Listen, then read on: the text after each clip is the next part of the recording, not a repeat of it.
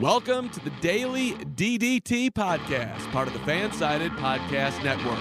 Here's your host, Jaden Becker. I'm back, and I'm better than ever. I'm Jaden Becker, and this is the Daily DDT Podcast. You can catch this podcast on all your favorite platforms for your morning drive, lunch break, or whenever you need your wrestling fix. Make sure you subscribe on Apple Podcasts so you never miss an episode. And remember, you can ask your smart device to play the Daily DDT Podcast. If you like content like this, check out our writers at dailyddt.com. And if you want to hear more from me, give me a follow on Twitter and Instagram at Jaden Becker TV. And oh yes, I am back, officially back. I'm going to be back here with you every day for the Daily DDT Podcast. I apologize for taking a leave of absence, and I had a medical emergency. I just had to get everything figured out and fixed, and now I'm fixed, and I'm back, and I'm ready to go. It's been about a month since I've been on the Daily DDT Podcast, giving you daily content for everything pro wrestling, from the news, from the shows, to anything extra I like to put in as well. I haven't been able to give that to you, but now I'm back, and I will be along for the ride. Going throughout the rest of the summer and the rest of the year as well. So definitely awesome feeling to be back, given that I missed it so much. I did spend a good amount of time away from pro wrestling for a little bit, to be honest with you, just not there, given everything I was going through. And also at the same time, taking a step back from the pro wrestling world, you realize how deep you fall into things with pro wrestling and how intrinsically you fall into these storylines as well in your mind. You really need to take a step back sometimes to get a broader picture of the world of pro wrestling as a whole. And as I return back to the world of pro wrestling and return back to seeing how everything has unfolded, if you will, in the last month, it seems it has been set back 30 years, and that's what everybody's saying. Oh, the pro wrestling business has been set back 30 years, but I digress. We're going to get right back into the whole swing of things, but first, let us thank our sponsor, Manscaped, who's the best in men's below-the-waist grooming. Manscaped offers precision-engineered tools for your family jewels. They obsess over their technology developments to provide you the best tools for your grooming experience. Manscaped is trusted by over 2 million men worldwide. Manscaped has created the best ball hair trimmer ever, the Lawnmower 4.0. Their 4th-generation trimmer features a cutting-edge ceramic blade to reduce grooming accidents thanks to their advanced, skin-safe technology. And now feel confident shaving my boys. Have an exclusive offer for my listeners, 20% off plus free shipping with the code FANSIDED20 at manscaped.com. That is FANSIDED20, all caps, at manscaped.com. Unlock your confidence and always use the right tools for the job with Manscaped. So what did I miss? It's been a month.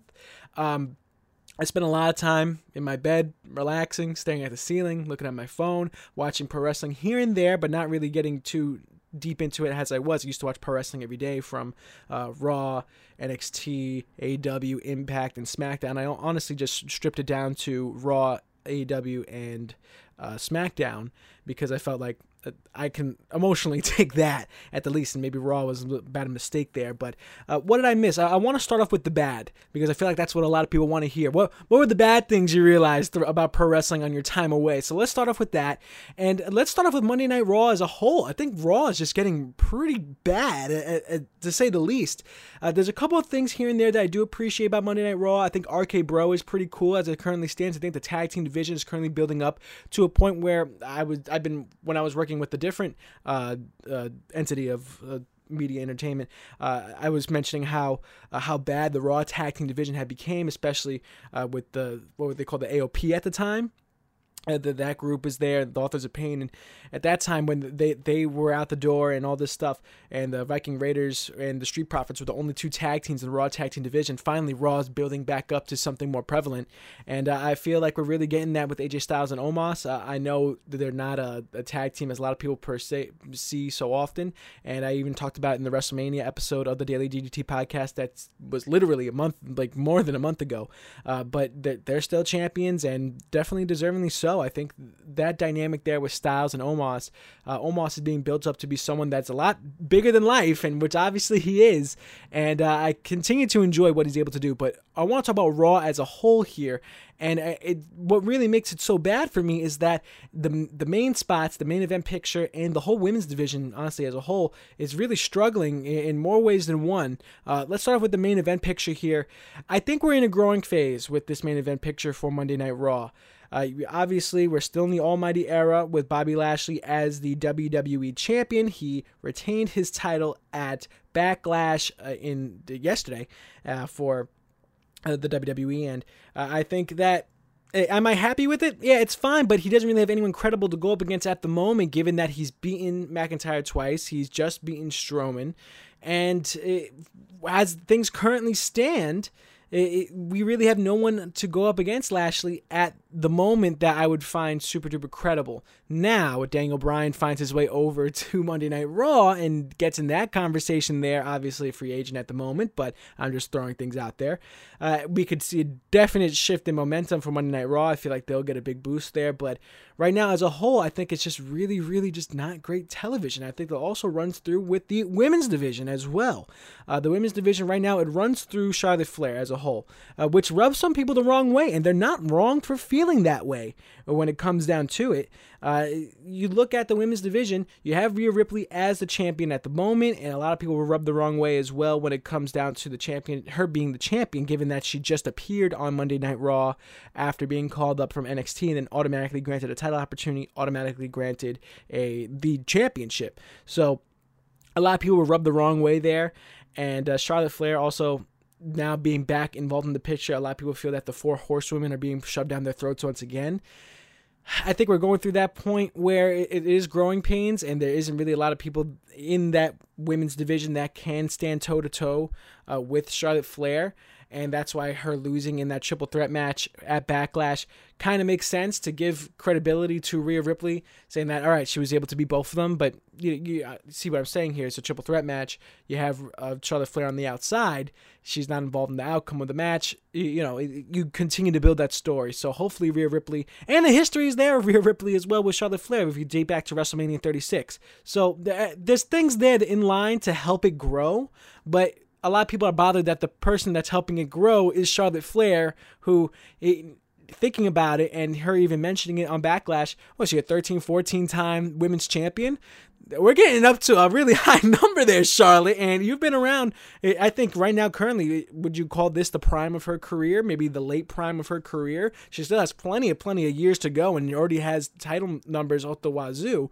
I think if people are looking for whatever's next, and I think you're better off finding that in NXT. If you really want to enjoy some women's division wrestling, I think you're better off finding that at NXT. I think you're better off finding that on SmackDown as well, Bianca Belair being such a dominant figure over there as the champion, and being a newer face there as well. I think the Alexa Bliss stuff is going to be cool down the line when she finally gets back involved in in-ring action and starts playing around with the doll Lily, which is a terrible, terrible, terrible thing, I think, for Monday Night Raw. Even though I know Bray Wyatt's fingers are all over it and he's trying to help it along, but at the same time, he's been away. I'll get into that a little bit after the ad break. But I just can't right now hold anything up to the light from Monday Night Raw and saying I don't want people watching Monday Night Raw if you're new to pro wrestling, because this isn't really what I want you to see. I want you to see SmackDown, I want you to see NXT, I want you to see AEW, but Raw is the flagship show for Monday night, so it's really, really a tough spot there. One more point on Monday Night Raw, Adnan Virk, he needs to watch some pro wrestling. I know that might sound really mean, but Adnan Virk needs to watch some pro wrestling because he is just not it. He is just not a great play-by-play guy as it currently stands. And I give a lot of credit to Byron Saxton. I give a lot of credit to Corey Graves to be able to carry him through a 3-hour broadcast for Monday Night Raw. It's a tough listen. It's a tough listen for him. And I think he's finding his way, and I've given him some credit. I've given him the benefit of the doubt when he first came on. I talked about it on this podcast as well a month ago, saying that at least he was having fun, he was having a good time, and I think he was getting into the swing of things. And I gave him the benefit of the doubt because it was his first episode. It's been a month, and he still hasn't gotten it. McAfee got it right away, and we're going to get into that when I talk about SmackDown. That's going to be way later. But yeah, tough for Monday Night Raw. Let's switch gears a little bit. I want to talk about now one of the bigger things to come out of my time away, and people trying to decide how far back pro wrestling has been set due to some current events. Well, the Zombies at Backlash, that's one of them, and Blood and Guts, that's another one that got a lot of people really upset. AEW Blood and Guts. On paper, the worst of the two should be the Zombies, the fiasco at Backlash. That's on paper, it should be the worst. But in my heart and how I really feel, I think it's AEW Blood and Guts. Because one, that was the main event of the show that a lot of people were excited for. Not a lot of people were excited for the Lumberjack match between Damian Priest and The Miz. And honestly, they just took something that was already going to be, I wouldn't say it was going to be bad, but it wasn't going to be the main thing of the show. And they took it and they just threw it to the wayside. And pretty much, honestly, you could have just erased that from your mind and you would have been fine with it. It wasn't like it was called Zombies at Backlash. It wasn't like the whole premise of the whole show was the Zombies match. The whole premise of AEW Blood and Guts was the AEW Blood and Guts match. Bringing together the two rings, bringing down the cage, having them bleed and all that stuff like that. And obviously, AEW has no problem with the blood and everything like that, obviously, with the match that we just saw. But with the bad production work, I'll just say it straight up like that, the bad production work when it comes down to not hiding the blade jobs, having the razors fall down to mat, and not protecting your workers there in that case, that hurts the business in a sense. And also given the fact that this was the main event, this is the whole point of the show, was this match.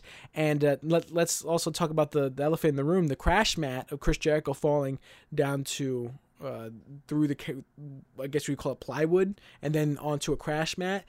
A lot of people were really rubbed the wrong way there, given that bump was obviously the safest thing that he could have done in that type of scenario. But a lot of people wanted to see him fall directly onto a harder surface. And are they wrong for feeling that? Yes, in a way, but at the same time, if you're promoting the blood and guts type of attitude, don't have Jericho take the bump. Have a younger guy take the bump, if that makes sense. Have Guevara take the bump, That's sort of how I feel in that situation. And there were some good things to come out of Blood and Guts. I will say that. One of the good things to come out of Blood and Guts was the images of the blood itself. Just Crimson Mask coming off of hardwood, especially coming off of MJF on top of the cage. I thought that was great. Great visual. I think he looked awesome. And there's nothing great that came out of the Zombies match. I think all of it was bad in every way, shape, or form. But it wasn't like it was the main event of the show. It wasn't like the show was named after the Zombies. No one expected these Zombies to happen at all. It was just, I think we could just erase that from our minds.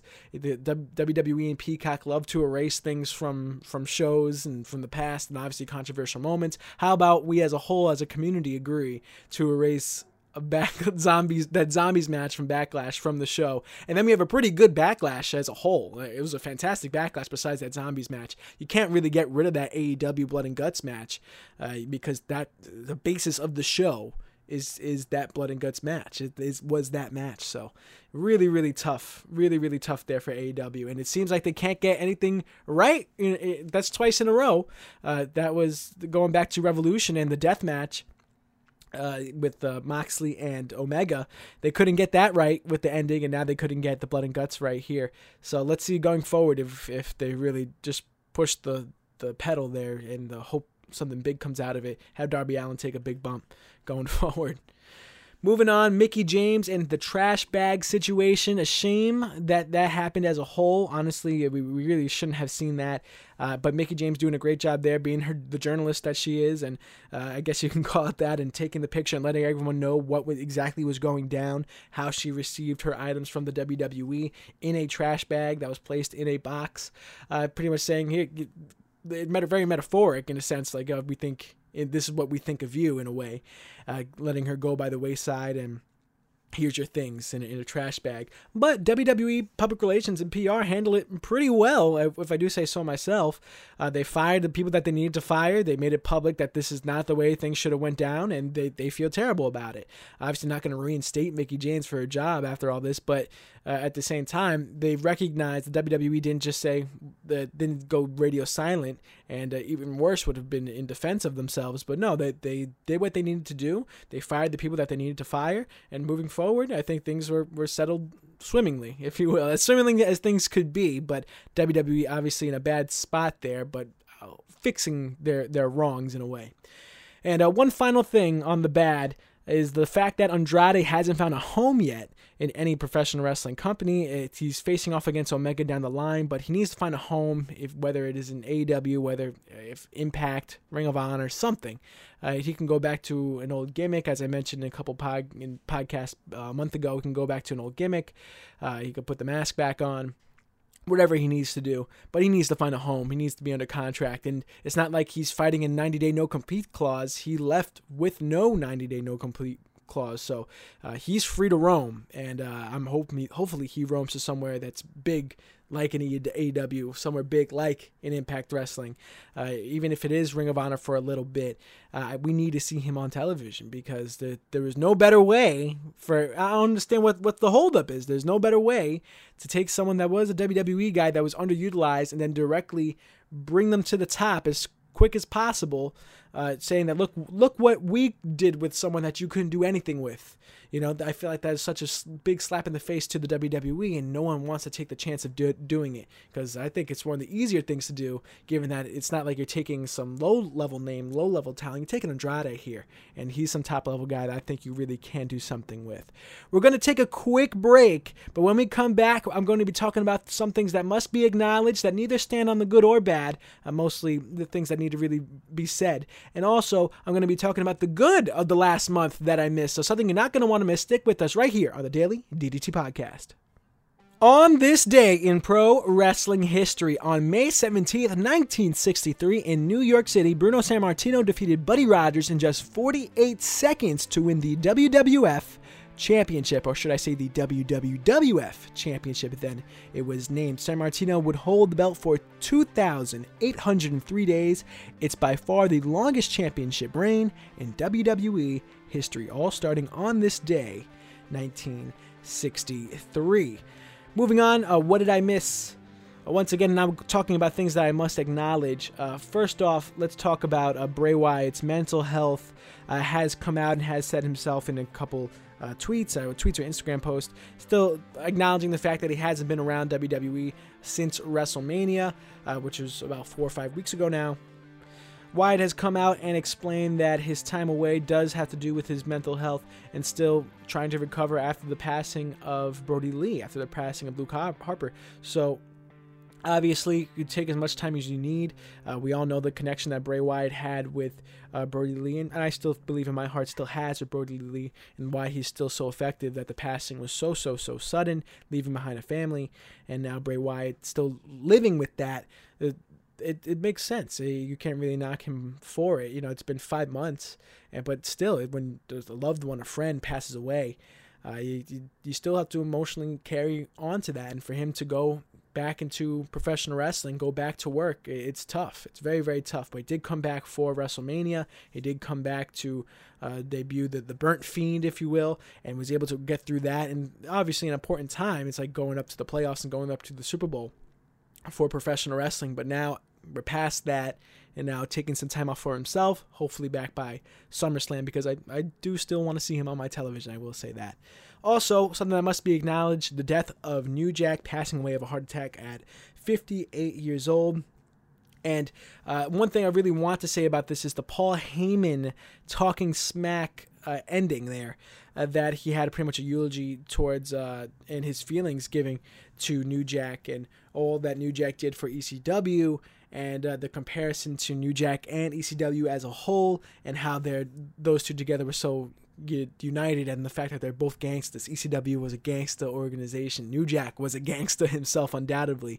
And his passing, a lot of people had emotions towards it, but I think it was a general moment of realizing that some of the pro wrestlers that we watched as when we were younger, or you watched when you were younger, watching all these crazy moments, especially through ECW, and all the things that New Jack did, throwing guys off the top of scaffolding, and there's a lot of crazy New Jack moments. But I think his passing made a lot of people realize that we're getting to a point in our lives as a whole as well, where we might see some people pass away, which is it's a shame, but obviously a sudden passing at 58 years old for New Jack. Rest in peace. And if you haven't had a chance, go listen to that Paul Heyman talking smack segment.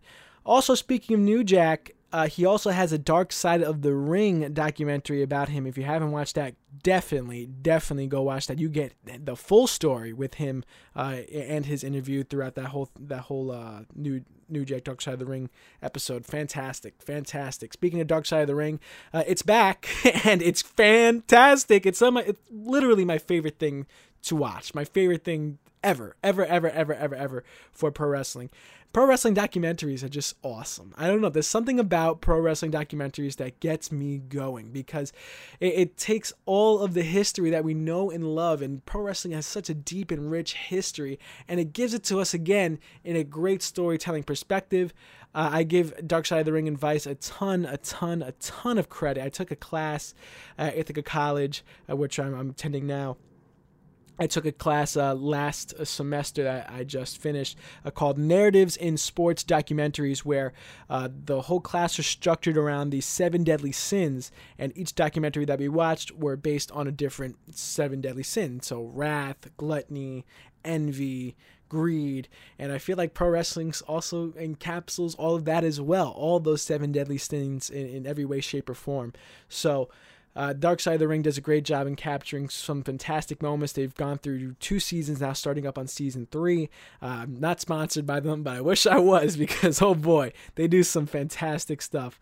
Right now, starting on season 3, they just did 2 parts on Brian Pillman. And now the 3rd episode is on Nick Gage, which talking about the I don't know what to call it, dirty underbelly, the extreme side, the backyard side of professional wrestling. I don't really want to call it that in a derogatory sense, but in sort of the blood and guts sense, if you will, of that type of pro wrestling. But if you haven't had a chance, definitely go watch all of the documentaries you can.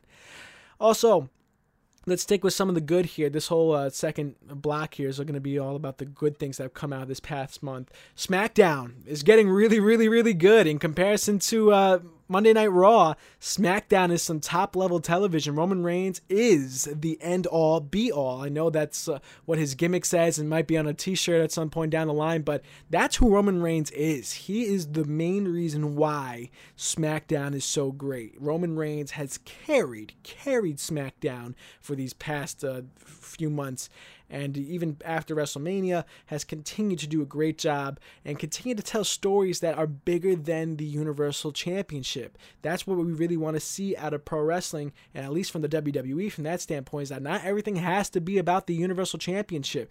Some things just honestly have to do with the fact that Roman Reigns wants to be acknowledged as the reason why pro wrestling is so great. At least the WWE and SmackDown has been so great for these past few months. It's because of him. So I think that continues to be so great for SmackDown, and I'm really hoping that Roman Reigns holds on to this championship for a long time. I don't see him losing this championship until he faces The Rock at some point. I really do. I believe that wholeheartedly. And we had that fun interaction with Seth Rollins and Roman Reigns. Seth Rollins wearing SummerSlam colors. I got to shout out to my little brother for that one, for recognizing that, and I stole that and put that in a tweet last night. But if we have a match between Roman Reigns and Seth Rollins at SummerSlam, that would be such a fantastic build, and hopefully that will be in front of fans as well. Also, congratulations to the Mysterio family for picking up these SmackDown Tag Team titles. They posted, ESPN posted the picture of Rey Mysterio and his son Dominic from back in the day, from back in the Retcon 2006 match of them two, of Eddie and Rey Mysterio fighting for the custody of Dominic, and now Rey Mysterio winning the SmackDown Tag Team titles with his son Dominic. A fantastic father-son moment. Would have been cooler if they did it closer towards Father's Day. Maybe. I think that would have been a smarter thing to do, and given a time for it to build, and especially with how they were portraying it, I thought that might have been the direction that they would go. But no, they give them the titles, and it's an awesome thing to see. You go into those comments of those ESPN stuff, and he's like, but it's scripted. It doesn't take anything away from it. Rey Mysterio has been around for so long. The fact that he can compete, at least perform in the ring with his son, awesome. That is probably the most awesome thing I've ever seen. I'm also pretty surprised at how long Dominic has stayed on the main roster. Not that he's bad at all. I think he's great in ring, and I think he has everything. He's a Mysterio for Pete's sake, but his mic work still needs a lot of polishing there, and I've seen that a couple times as well. But hey, they put a couple belts on him. No problem with me. I give him a lot of credit because he's able to do a lot in ring. Also, Pat McAfee. A round of applause for Pat McAfee. He has impressed to beyond belief. The only thing that bothers me about Pat McAfee is that he stands up too much. I'm not going to make his head too big, but he stands up a little bit too much for me, especially in some of these lower card matches where it's middle of the match and just standing up, and I feel like it's a little bit distracting. But other than that, he's right on. He's right on with everything. He knows the history. He's watched pro wrestling. He's been around the block. He's been in ring, and he's been able to compete for NXT now on the commentary table for SmackDown. He's doing everything right, and him and Michael Cole together, I think, are such a perfect yin and yang. Is that the correct term there? Is that whatever Michael Cole doesn't have, McAfee brings, and whenever McAfee brings, Michael Cole is also able to supplement as well. The handoff there is absolutely phenomenal. I think that partnership is fantastic. Also, speaking of SmackDown a little bit, Daniel Bryan is now a free agent, and given that Daniel Bryan lost to Roman Reigns, Daniel Bryan now contract expired with the WWE, free to roam wherever he wants. Daniel Bryan. I'm not sure if there's a 90-day no-compete clause attached to that as well. But what I will say is that I think if Daniel Bryan goes on and competes elsewhere, not under contract, I'm not saying for him to go sign a 2-year deal with AEW or whatever. I'm not saying for him to go sign a deal with Impact, like something like that. But let's say Daniel Bryan, no longer under contract, goes and does a 3-match set for New Japan, then comes back to the WWE. I think that would be pretty good for Daniel Bryan. I also think that would be pretty good for the WWE, given that everyone kind of knows Daniel Bryan is a WWE guy, has had obviously his history in the past in the Indies and with Ring of Honor and things like that, when we all know and love him for that. But his biggest moments of his career obviously coming from the WWE, a la WrestleMania 30. So let Bryan go and do a 3-match set in New Japan, come back to the WWE, and be fantastic again. I think people would love to see that. Daniel Bryan getting towards the back end of his career, also due to injuries and things of that nature. But let him go taste the world a little bit and carry that WWE flag that we know Daniel Bryan definitely could do. Moving on, Kenny Omega holding all the gold, and I have this under the good. Some people might have it under the bad, but I have it underneath the good. My only question is how far can he go with it all? He will go on and face Moose at Against All Odds, defending the Impact World title, so it's not like he's defending every title that he has. I feel like it would have been better served if this was Rich Swann in this case, and Moose was the one to drop the belt to Kenny Omega, allowing Rich Swann to be the one to fight in Impact's honor, and not Moose having, I guess, is he turning face for this to go fight for Impact's honor? But I love Moose as much as the next guy ever since Hard to Kill in January. I've loved him in every way, shape, or form, given the fact that he wasn't supposed to be in that match at Hard to Kill and stepped up to the plate to the best of his ability. And not only did he impress, I think he stole the show at Hard to Kill, one of the biggest Impact pay-per-views ever. So for him to do that, he definitely deserves this title opportunity against Kenny Omega. Kenny Omega, hopefully I see him grab some more gold that is outside of Impact and outside of AAA. Go see him grab some gold in Ring of Honor. Go see him grab some gold in NWA. Whatever he has to do.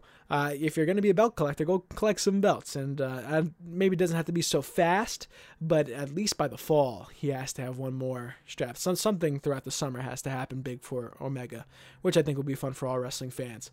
Also, another piece of news, Zelina Vega finding her way back to the WWE after the big fallout and Zelina Vega being fired and everything like that, saying that she wants to do her own things like work with Cameo and other types of apps and natures of things in that sort. She's found her way back to the WWE, and Aleister Black is still also with the WWE, so if that pairing there could work, that would be awesome to see as well. I'm just glad to see Zelina Vega back because she was such a great heel managerial figure. There's no reason for her to go away, obviously went away because of backstage politics, but there's nothing on screen that made me say that she needed to go. If anything, something on screen that made me want to say that she needed to be involved more. So Zelina Vega coming back into the fold, and would she have been fun in AEW? Would she have been fun still continuing to work with Andrade? Yes, it would have been, but at the same time, Vega also her husband is continuing to work with the WWE as well. So however you look at it, I think it's fun to see her back. It's also fun to see her back, especially after the tweets that she put out in the past saying that she supports unionization. So I thought that would have been the complete disconnect from her in the WWE. Talk about burning a bridge. But I guess that bridge has been built back, and Zelina Vega is slowly but surely walking across it.